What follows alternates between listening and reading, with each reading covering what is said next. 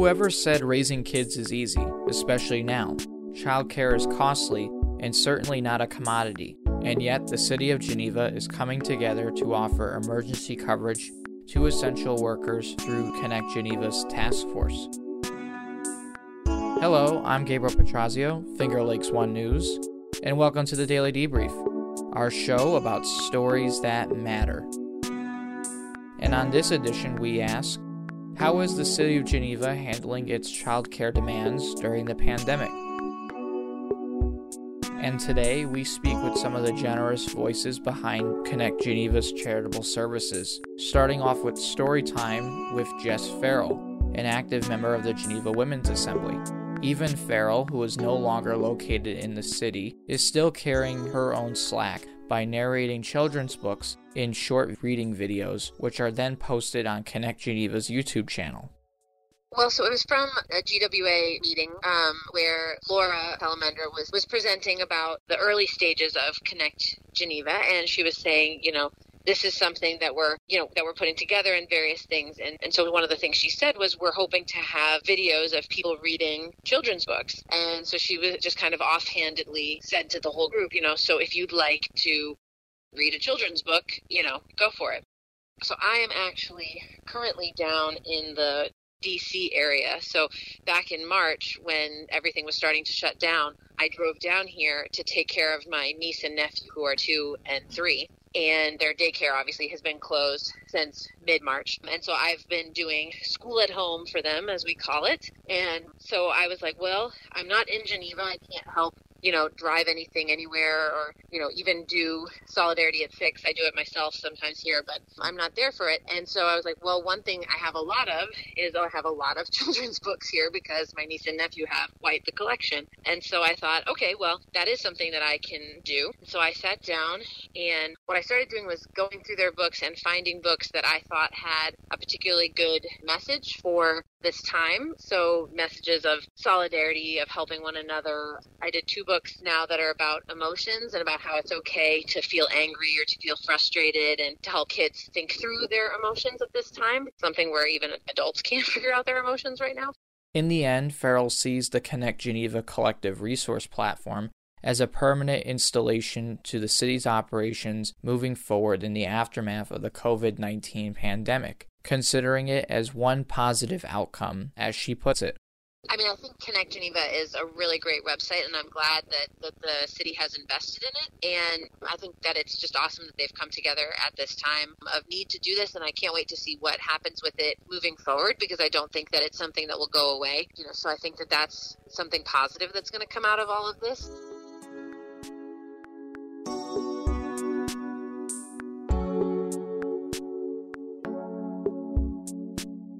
While Farrell's homemade resources help pass the time at home, Kathy Ryko, director of the Jim Dooley Center for Early Learning at Finger Lakes Health, is one of 2 organizations who are a part of the task force, staying open and watching over children while their parents are out working on the front lines.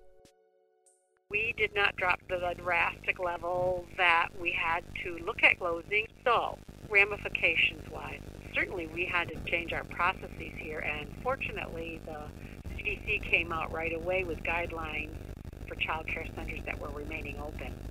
We had to institute things like social distancing within our center. So we have a large center that normally serves 130 children a day, and so now we're serving a quarter of that. So we're able to distance out into our classrooms and not bunch up too many children together.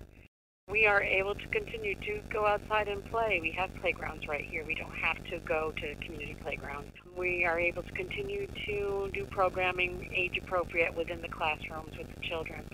But one of the things that we're also doing that's different is that we're doing distance learning with our universal pre-K students who are no longer with us. So our pre-K teaching team, we have sent out distance learning materials to our pre-K children. Then with our school-age population, we're able to help our school-agers that are attending to get on their Zoom meetings that they have scheduled with school with their distance learning, and to help parents with getting the homework and the distance learning done. It's a lot easier for us to do that here than it is to be the parent and child argument all evening. Although the Jim Dooley Center is doing their part and then some, uncertainty still clouds the future of the childcare industry, not only here in the city, but beyond, according to RICO. Childcare as an industry is, very low paying and very underfunded, and I am very concerned about what this will do. Like we're concerned about all small businesses. I'm afraid that this will take a toll on community-based childcare centers, because you mentioned how expensive it is to provide quality childcare, and it's expensive for Finger Lakes Health as well. It's the same thing. Childcare is expensive, and somehow, the industry has all these decades been able to keep going and thriving in communities. But this is a bump that I think will be hard to overcome, and I hope that there will be some, state or federal funding focused toward childcare centers. Fortunately for the city, the Jim Dooley Center is not alone. At the same time, Mary Bakogiannis, the executive director of the Geneva YMCA, says that there's still plenty of room left, some 40-plus slots available for the children of essential workers. So we do have room available. What's nice is with the facility being closed for normal business, it opens up a lot of areas in the Y for us to utilize that we don't normally have available to us with childcare. So we're able to spread it out. We're able to, group them out and maintain the social distancing, which is super important. And other things that we have in place, I'm sure Jim Dooley is doing the same. Health checks as they come in. We're doing curbside drop-off and pickup to limit the amount of traffic that comes in and out of the Y. We do a health check when the child arrives. We do a temperature check, just trying to be as safe as we possibly can in these trying times. So we do have space available. The OCFS was great in responding to this crisis when it first happened to make sure that the child care would be in place for the people that needed to go to work. And OCFS was able to offer waivers and various things to make it easier for people to deliver the child care. We have probably at this point, upwards of 40 slots available right now. And we're happy to take any child that needs care. We are asking that they email our Associate Director, Sarah Allen, and her email is available on our website just because we have a very limited staff coming in, and the executive staff, like myself and Sarah, we're a lot of times working in with the kids, and we're not always able to get to the main phone lines at the Y, so we're asking people to contact us via email if they need care, and then we'll get them filtered in. It's really a simple process. There's a packet of information they need to fill out, and, we can get them going as soon as possible.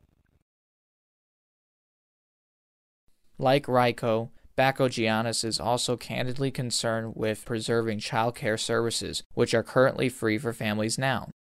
We're super fortunate that we have a great collaborative relationship with the Geneva City School District and with some other foundations and other funding streams that we're able to call upon to help us be able to offer this. So we are able to offer it free of charge right now. But it's a tough thing. The YMCA, like every other, business and nonprofit, is taking a hit when you have your normal operations interrupted for such an extended period of time. It's hard, and I think we're all going to struggle coming back when we start to get back to normal here. At the Y, we're doing everything we can currently to help alleviate the hit and position ourselves to be able to be here to serve the community when we're ready to be fully back in operation. But it's tough, and I feel for everybody. There's days where you have those moments where you're just feeling really overwhelmed and really, worried, and then, you have to kind of take a step back and remind yourself, I'm not alone in this. This is everybody. Everybody's feeling the same pinch. I'm Gabriel Petrazio, Finger Lakes 1 News. That's all for today. The Daily Debrief is hosted by Gabriel Petrazio and Josh Durso. Check out past episodes by visiting fingerlakes1.com/daily, and you can find the show's feed on Spotify and Apple Podcasts. And if you enjoy it, leave us a review on Apple Podcasts. That helps us find new listeners. Remember, we're here to answer your questions. So if you have one, email it to debrief@fingerlakes1.com. Who knows, we might even build an entire show around it. Thanks for listening, and we'll see you tomorrow.